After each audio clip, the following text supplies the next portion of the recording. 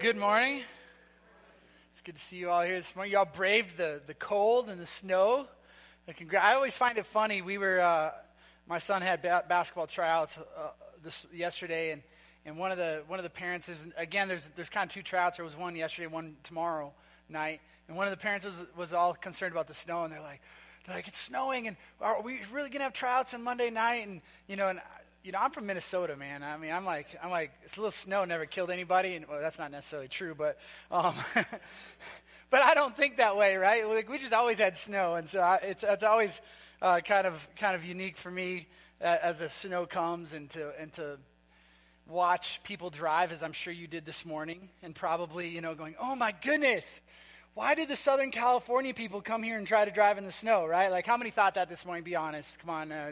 Okay, only a couple of you were honest. I definitely thought that. So Johnny, by the way, is from California, Southern California, so I like to tease him. But anyways, hey, we're gonna do a message on forgiveness this morning. We're gonna jump around in our text this morning. We're gonna start in Ephesians, and we'll be in Luke and some other places as well. But we'll start in Ephesians. If you want to follow along, you certainly can do that. We will put the text on the screen for you as well. But let's pray before we dive into God's word this morning. Dear God, I thank you so much. I thank you for this opportunity we have to come together to be in your presence. Lord, I thank you for your word. I thank you for forgiveness. And Lord, as we look at that topic this morning, again, I pray that our hearts would be ready to embrace that in our lives, that we would understand well the forgiveness that you've shown us and how we can become forgiving people. And Lord, I just pray these things in the name of your Son, Jesus Christ. Amen. Some of you may remember the story of Rachel Denhollander. Rachel was a gymnast, and she was on the national teams and things like that. And she was one of the first gymnasts to file a police report accusing the doctor for the national gymnastics team of sexual assault. And after she filed that report, something like 150 other girls from that time and from experience with that doctor made similar accusations. And she had the opportunity, I guess if you want to call it that, to address her attacker. I guess it was almost 2 years ago, and she recently came out with a book called What is a Girl Worth, where she recounts her journey as it relates to all the events that led up to the part that was so public and that many of us are aware of. And in that book, she also talks about forgiveness, and she talks about what that process has been like and how she continues to heal from those traumatic and difficult things in her life. I wanted to share with you some of the things that she shared at the trial, and I don't know if you followed that or not. And while forgiveness doesn't undo what has happened, it has given Rachel the ability to deal with the things that she's experienced in her life.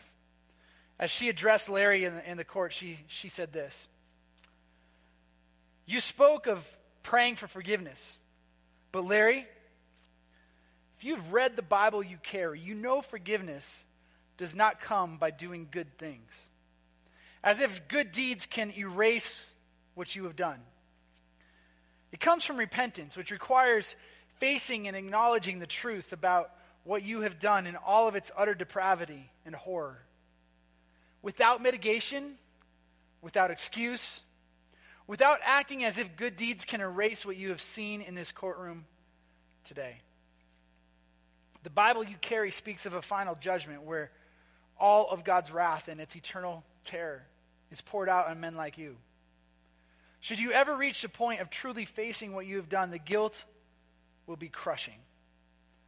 That is what makes the gospel of Christ so sweet, because it extends grace and hope and mercy where none should be found. I pray you experience the soul-crushing weight of guilt so that you may someday experience true repentance and true forgiveness from God, which you need far more than forgiveness from me, though I extend that to you as well." That kind of forgiveness is hard to imagine, isn't it? It's hard to imagine that Rachel, she stood and confronted the person who attacked her. that she would be able to come to a place of forgiveness for that kind of traumatic horror that happened to her. Forgiveness is not our natural tendency, is it? I mean, we want to hold on to things. We want to have vengeance. We want to have an even playing field. What we tend to want, and we tend to think we deserve, we tend to want the playing field to be leveled. In other words, if something bad has been done to me, then we want something bad to be done to the person who did that thing to me. We kind of hang on to those things, and resentment and anger and bitterness can build in our lives. We all know somebody who's a little bit like that, don't we? I mean, if you were to think about it for more than a second or two, you would be able to come up with a name. I'm not suggesting you do that. But there are people that we know that have bitterness in their life, that are angry people. They live a bitter-filled life, and it might be you.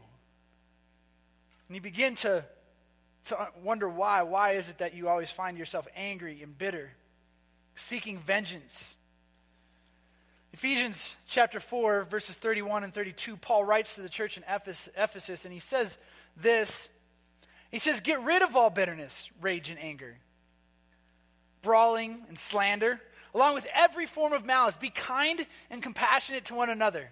Listen to this. "Forgiving each other, just as in Christ God forgave you." Paul rightly understands that bitterness and rage and anger and all of those things are the opposite of compassion and forgiveness. You can't possibly hold on to the bitterness and anger and rage in your life and also extend forgiveness. You can't do both. And Paul recognizes that. And our tendency, our fallen human tendency, is to want to hang on to the bitterness. We allow old grudges to sit in our hearts and in our minds and to simmer there over time. And we don't want to give those things up. We feel like there's something is owed us as long as we hang on to those things. And as time goes on, we become bitter and we become angry and we become vengeful, seeking to have something done to somehow make the playing field even. Can I just be honest with you? That day's never coming. We hang on to those things in hope that somehow we'll get what we deserved. And the reality is, if we got what we deserved, we probably wouldn't be real happy with that. The playing field is never going to be even. We're never going to have revenge that will satisfy. None of those things will ever come to us. What Paul is saying is this. He's saying, don't let the bitterness bug bite. Don't let the bitterness bug bite. You might say, how do I handle that? I mean, can you imagine if anybody has a reason to be angry and to be bitter and to want revenge? It was Rachel as she confronted her attacker. And yet in that courtroom, not only did she rightly suggest that he needed the forgiveness of God most of all, but she also extended forgiveness from her as well, even though he didn't ask for it. When someone has done us wrong, we all want a little revenge. And we tell ourselves that it's what we deserve, and that it'll somehow make us feel better, the misery will go away. But the reality is, we know people who are bitter and angry and are hanging on to things in their past. And because we always ask the question when we run into these people and we spend a time with these people and we begin to identify that there's bitterness and rage and anger in their life. And we always ask this question. We say, I wonder what happened to them. Isn't that what we say? Because we intuitively know that there's something that happened in their life, some traumatic event or a series of traumatic events or whatever it is that caused them to go down this road where they became bitter and angry and just became that kind of person. When we hang on to the wrongs done to us, we grow bitter and angry towards whoever it is we blame for whatever it is that was done to us. And we blame all kinds of people, right? We sometimes blame the person who did it, but we blame others as well. We blame others for allowing us to be in that position. We blame God for allowing it to happen. We blame society. We blame and we blame and we blame and we blame. We point fingers here and there and everywhere. And can I just be honest with you? We live in a fallen world that is kind of messed up. And that includes you and me. We're messed up too. But we've got to blame somebody, because when we blame somebody, when we defer the blame, when we disperse it and it doesn't land on us, we don't have to carry the weight. Now, I'm not suggesting that we are to blame for things done to us. But we do have a responsibility for how we react to those things. I like to tell my kids, and I haven't said it as much in recent years, but I said it a lot to my daughter when she was growing up, and I probably need to start saying it more to my son. There's two things in life that we can control: how we act and how we react. Those are the only two things that we have. Those are the only two things we can control. We can control our behavior in the first place, and we can control how we react to things other people do to us, or the world around us, or whatever it is. Those are the only two things we have. And we can't always control when something traumatic or something bad is done to us. We can't always control that, but we can control how we react to it. And there is a certain amount of responsibility that we need to take. And I can't imagine being in Rachel's place and attempting to react in the appropriate way. And I have no idea the number of nights she went to bed crying and bawling and trying to figure out how she was going to handle the situation she was in. The firestorm that found her, that she found herself in the midst of. Going from somebody who really very few people knew to somebody that was in the media and all over the news. And even though her cause was noble and right and good, it was weighty and heavy and burdensome. And yet in the midst of that, she found a way to forgive. She found a way to look at her attacker and say, I forgive you. Don't let the bitterness bug bite. What's the alternative? If we're not going to be bitter, if we're not going to be resentful or angry, what are we supposed to do? Well, Luke records a version of this well-known teaching. It usually comes out of Matthew, but we're going to look at the Luke version in Luke chapter 6. And he gives this version of the teaching that is often found in Matthew 7. It says this: do not judge, and you will not be judged. We all like that part, right? Do not condemn, and you will not be condemned. And then it says, forgive, and you will be forgiven. Give, and it will be given you. A good measure, pressed down, shaken together, and running over, will be poured out into your lap. For the measure you use, it will be measured to you. Did you hear that? The measure you use, it will be measured to you. In other words, the idea is this, that Jesus is saying, look, judge how you want to be judged. If you're going to condemn, you better be ready to be condemned. Forgive, and you'll be forgiven. And the more you give it out, the more you're likely to receive that forgiveness, right? Be a forgiver, and you will be forgiven. That's what Jesus is saying here. Pressed down, shaken together, overflowing into your lap. You'll receive, given the measure, or it'll be given to you in the measure that you give it out. In other words, if you want forgiveness in your life, if you want to receive that, then you better be giving it out too. But most of the time, we find ourselves not very willing to give out forgiveness, but demanding that it be given to us. That's where we often find ourselves. It's a difficult process, forgiveness is. It's painful. It's not pleasant. The idea that you have to forgive somebody rests on the idea that somebody has wronged you, and you have to start there. You have to own the hurt and the sorrow that comes from it. You have to own all of that in order to stand in a place where you can then turn around and forgive somebody for causing that in your life. And it's a difficult process, and it's often takes years and years in some cases to forgive people who have done you significant harm in your life. Be a forgiver, and you will be forgiven. There is a reality we must all face, and most of us can avoid it in any real public manner, but it is a reality nonetheless. The reality is this, that we all need forgiveness. That we all need forgiveness. In her book, Rachel restates the comments that she gave at the sentencing hearing, and I read some of those earlier, but often as she gives these comments, she would pause in the middle and then make some additional comments about her thought process or about things that have entered her mind as she's reflected on that time that she had. And I want to share some of those comments with you as she paused and she reflected. She says this in her book. She says, "And I so often wondered, what if that were me? I wasn't Larry, not by a long shot. But what if I had sat in that witness chair and every person I'd ever wounded with a thoughtless word, a wrong choice, or a lie stood before me?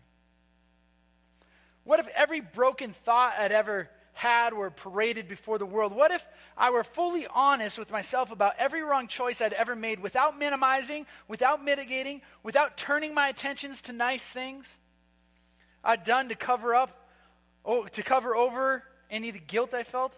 The power of self-deception and the need we all have to find a way to absolve our guilt was magnified tenfold in the broken man sitting in front of me. But the pattern of seeking ways to minimize or obscure our own wrong choices, that is in all of us. The danger of lying to ourselves about who we really are or things we've really done, no matter how small they seem in comparison to what others have done, is real. We all do it, don't we? We look at our own life, we look at the own things in our life, our own sins, if you will, our own mistakes, our own bad thoughts, our own bad judgment, bad decisions, bad actions. We look at those and we minimize them, we mitigate them. We kind of look at them and we go, well, I'm not as bad as whoever. As a matter of fact, she even kind of said that, right? She said, I'm no Larry. I'm not that bad. And that kind of feels nice. Do you notice how we always pick the worst people to compare ourselves to? I mean, have you ever thought about it? I mean, we don't compare ourselves to the really good people, the people who live really good and righteous lives. We don't compare ourselves to them because that would make us look bad. Instead, we go, well, I'm not as bad as Pol Pot. I'm like, wow, standard's pretty high there. Right? Oh, some of you might not know who Pol Pot is. He killed millions of people. Communist ruler. Cambodia, that part of the world. And we pick the worst people, and then we go, wow, I'm not as bad as them, so I'm pretty good. We do it all the time, right? And sometimes we even pick somebody who's just bad enough, right? They're not Pol Pot, but they're not down there. They're not maybe a serial killer or something like that, but they're just bad enough that it's obvious that we're better than they are, and we compare ourselves to them as if that makes us righteous. I think Rachel's right in her reflection. What if we were to sit in that seat? What if we were the ones sitting in that chair that Larry sat in, and paraded in front of us were the worst things that we'd ever done for the world to see?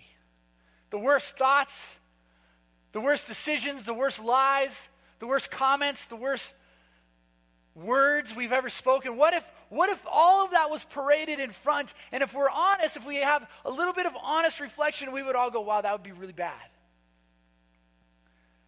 In other words, we all need to be forgiven, don't we?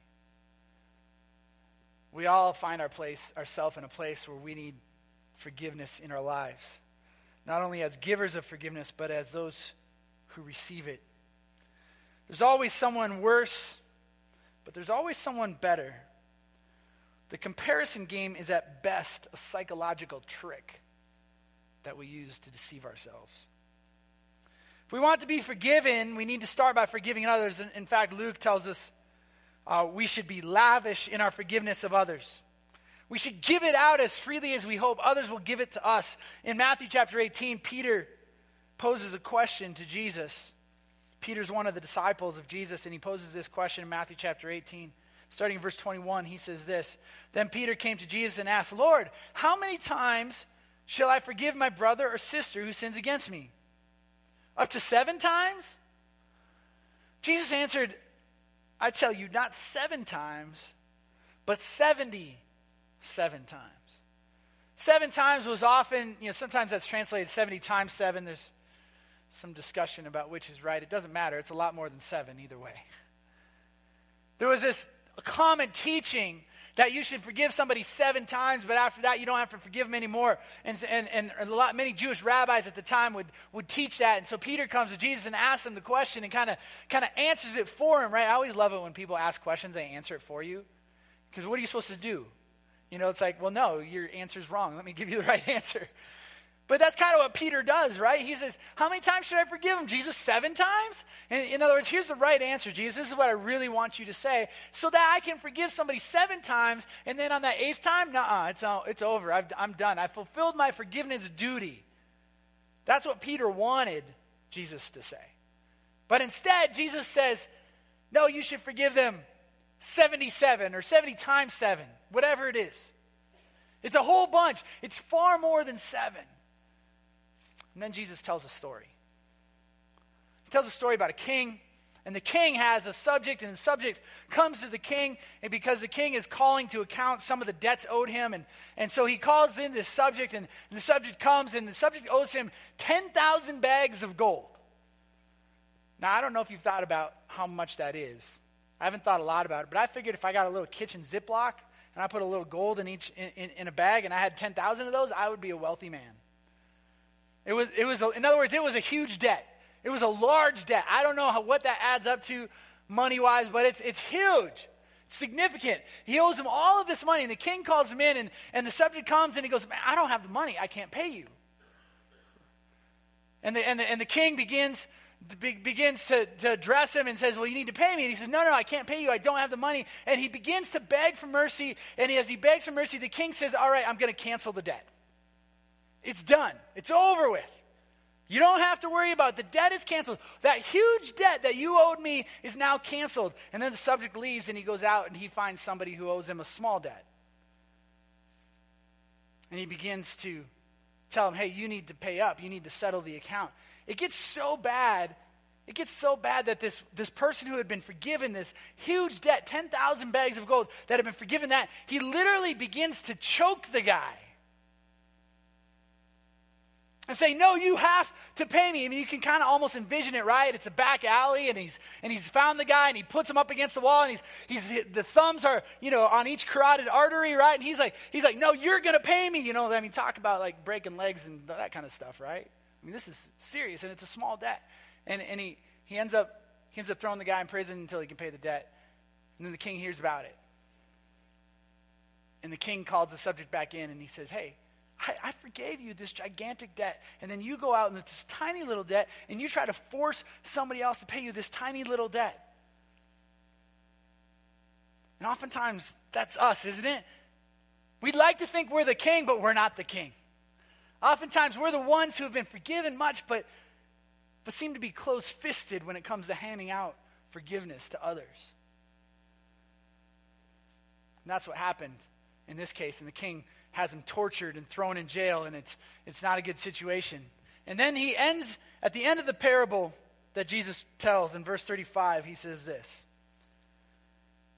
this is how my heavenly Father will treat each of you unless you forgive your brother or sister from your heart. Whew. Did you hear that? I'm going to read it again because that was a little harsh. This is how my heavenly Father will treat each of you unless you forgive your brother or sister from your heart. I don't think that's a threat. It's a reminder of the significance of God's forgiveness towards us. And saying we have been forgiven so much, we ought to become forgiving people. Be a forgiver, and you will be forgiven. We all want to be forgiven, but some of us probably, all of us, have had some pretty bad hurts in our lives. If you've been alive for very long, you've experienced some kind of significant betrayal or harm done to you by fathers, by mothers, by siblings, by spouses, business partners, whatever it is. For some, no matter how much time has passed, the wound remains fresh. How can we possibly forgive when it's so painful? How do we do it? Because we don't want to. We want revenge. Somewhere in this forgiveness process, there's the idea that you need to forgive yourself. And I wish I could spend more time on that this morning, but time does not allow. Whether it is forgiving someone else or ourselves, though, the source of the forgiveness we give is important. Here's the reality. You and I do not have the resources within us to be forgiving people. The resources to be a forgiving person, they don't come from me or you. It's not in us. The Bible talks about our hearts, and it doesn't talk kindly about our hearts. It says out of the hearts come all kinds of evil. In other words, left to our fallen selves, we don't want to forgive. Kindness doesn't flow from us. It's not the kind of thing we just hand out. It's difficult to forgive.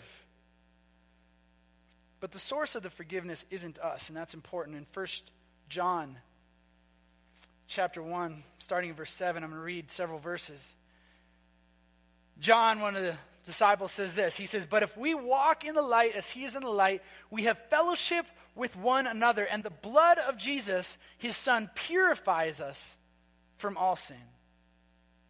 If we claim to be without sin, we deceive ourselves, and the truth is not in us. If we confess our sins, he is faithful and just and will forgive us our sins and purify us from all unrighteousness. If we claim we have not sinned, we make him out to be a liar, and his word is not in us. My dear children, I write this to you so that you will not sin. But if anyone does sin, we have an advocate with the Father, Jesus Christ, the righteous one. He is the atoning sacrifice for our sins. And not only for ours, but also for the sins of the whole world. Did you hear that? The source of our forgiveness is not us, it's Jesus. Jesus is the source of our forgiveness. It's his atoning sacrifice that paves the way, that makes it possible for us to forgive even the most significant hurts in our life. We can forgive. It is Jesus. My intent isn't to say that if you don't know Jesus, you can't forgive, but it is to say that your forgiveness without Jesus has limits. Without Jesus, there might be small things that you can forgive, and certainly you've forgiven in your life. And we even teach our kids this, right? As parents, if you've got young children, we always tell them, you know, brother does something to sister, and what do we say?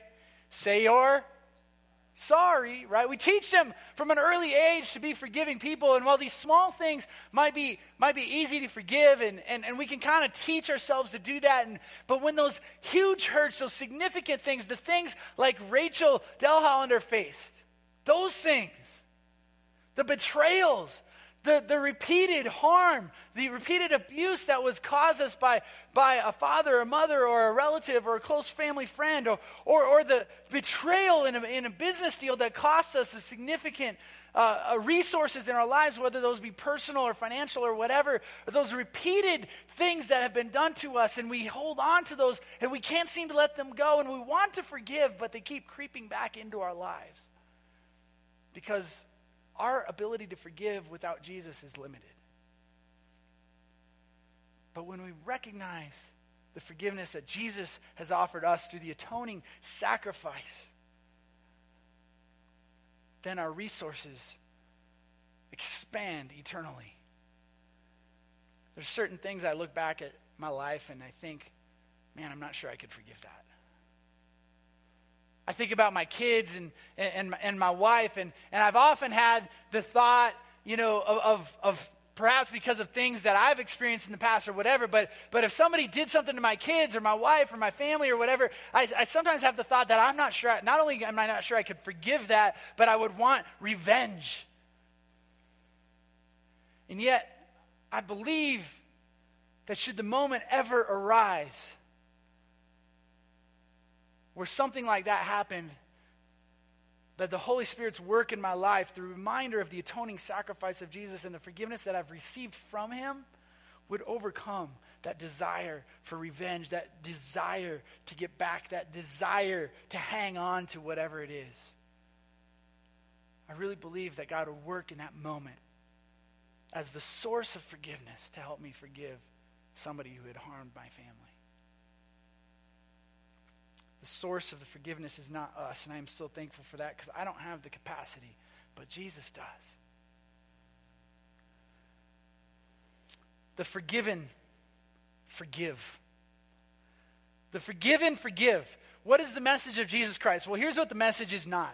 You have to live a good life and follow a bunch of rules to be saved. That is the message of some religions, but that is not the message of Jesus. The message is not do more good than bad and you will be good enough for heaven. God doesn't measure on a scale like that. He doesn't put your good deeds on this side and your bad deeds on this side and go, whoa, the good deeds are a little bit heavier, good for you, come on in. That's not how it works. Forgiveness is not earned, it is given and received. The message is not be better and judge everyone. I don't know why, but sometimes we think that's the message. That we're just supposed to walk around like we're better than everybody else and judge everybody. That is not the message, and we aren't better. And we certainly aren't judges. The message of Jesus Christ is one of love. Love that overcomes our sin through his sacrifice. The message is one of grace and forgiveness through the sacrifice of Jesus Christ. Here is reality. God created humanity, created the universe. He created humanity as the pinnacle of his creation. He places in a place that was paradise on earth. It was perfect for us. It was given to us that we might be in a loving relationship with him, that he would love us, that we would love him in return. But he knew that in order for us to love him in return, that we had to at least have the option to hate him. And that's what we did. We rejected what he gave us. But God loved us so much he didn't give up. It didn't end there. He'd go, oh, you don't want what I want? Okay, fine, just have it your way. Because the day that God says have it your way, that's a bad day. Can I just be honest with you? It's not a good day. And he didn't do that. And I'm so thankful because his love extended beyond that. And even in the midst of our rebellion and our rejection of what he had given us, even in the midst of that, he put into place a plan that included his self-sacrifice in Jesus Christ.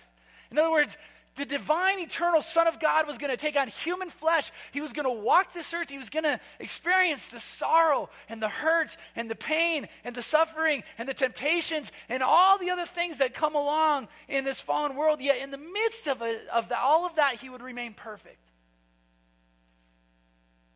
And then the eternal divine Son of God was going to go to the cross and he was going to shed his blood. And that blood was going to be for the forgiveness of sins, as the author of Hebrews reminds us in chapter 9. And he wasn't just going to die on a cross because thousands upon thousands died on crosses and thousands upon thousands were thrown in graves. But the grave that Jesus was thrown into was only filled for 3 days. And on that third day, he rose again, conquering sin and death. That's where the hope that we have in Jesus Christ comes from. It is an eternal hope, a hope that we have received forgiveness. We have received the righteousness of Jesus Christ. And that is good news. And out of that forgiveness that has come down to us, we can then give others forgiveness lavishly because of the forgiveness that was granted to us. You want to be a forgiving person? Start with being forgiven by Jesus. Amen? Let's pray. Dear God, thank you so much for your grace and your kindness and your love and your forgiveness. God, we don't have